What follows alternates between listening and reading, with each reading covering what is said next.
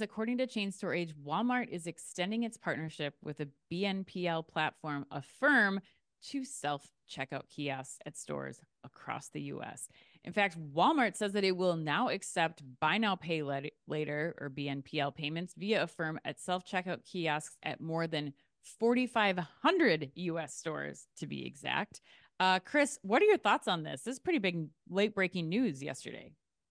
I think this story is massive. Like, wow, way to end the year with a bang, Walmart. Go Doug McMillon, Retail Person of the Year. Just want to call that one out Oh, again. we're aware. We're That's aware. that's getting some play on social media too. That headline, or that award last week. But the reason I think this is big, and it's funny because I've talked about it before on the show, but for those that are maybe newer, it's something that I predicted would happen back in 2017 when I wrote my very, very first article ever for Retail Dive. And I wrote it when Affirm and Walmart first linked up. So it's crazy that it took almost 6 years for something like this to happen. But, given that the large majority of America are going to want to extend their payables in a physical retail store environment, I think that's a game changer. I can think of no better point of competitive differentiation than this idea.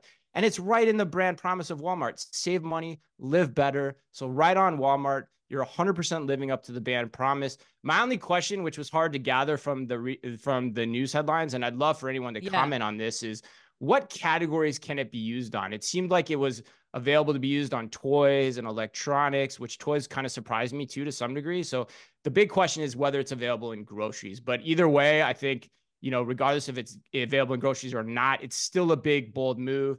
And I can Yeah. only tip my hat once again to Walmart for the one final time here in 2023. They've killed it this year. Yeah, I agree, Chris. I mean, I think what you just said is pretty much a mic drop right there. I think the only other thing I'd elaborate on for this is really the customer side of things.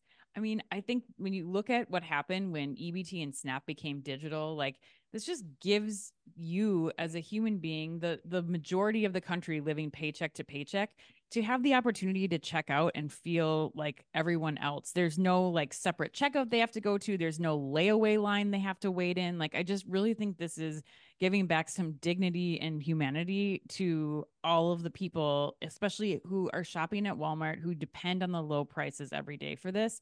And if a firm's data is accurate, which, you have to, again, look at like what a firm's agenda is here. But they said in their report that 76% of consumers have to delay or skip a purchase because buy now, pay later isn't offered.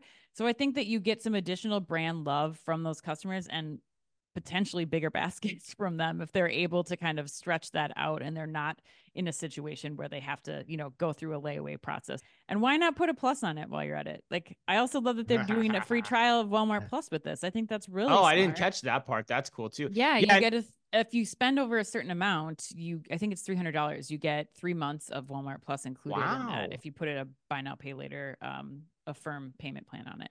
Wow, which is a great segue to our next headline. But and the going back to the grocery idea too, and like if they bring it into groceries, like talk about a differentiator in the grocery space. Like, why wouldn't you 100%. choose Yeah. to shop for your groceries at Walmart even more often than you do now? The other part I want to call out that it reminds me of is, remember when we had Paul Paradis on our on our podcast like a while ago, like 2 or 3 months ago, right? Yeah, Um, like of Sezzle. Yep. Yeah, of Sezzle, yeah. And he was talking about he sees a day, or he envisions a day where in a store environment, the BNPL options like Sezzle, Affirm, Afterpay, Klarna, you name it, are going to be as ubiquitous as MasterCard and Visa as a payment option. And I think this is the first, shot across the bow of us potentially seeing that happen. So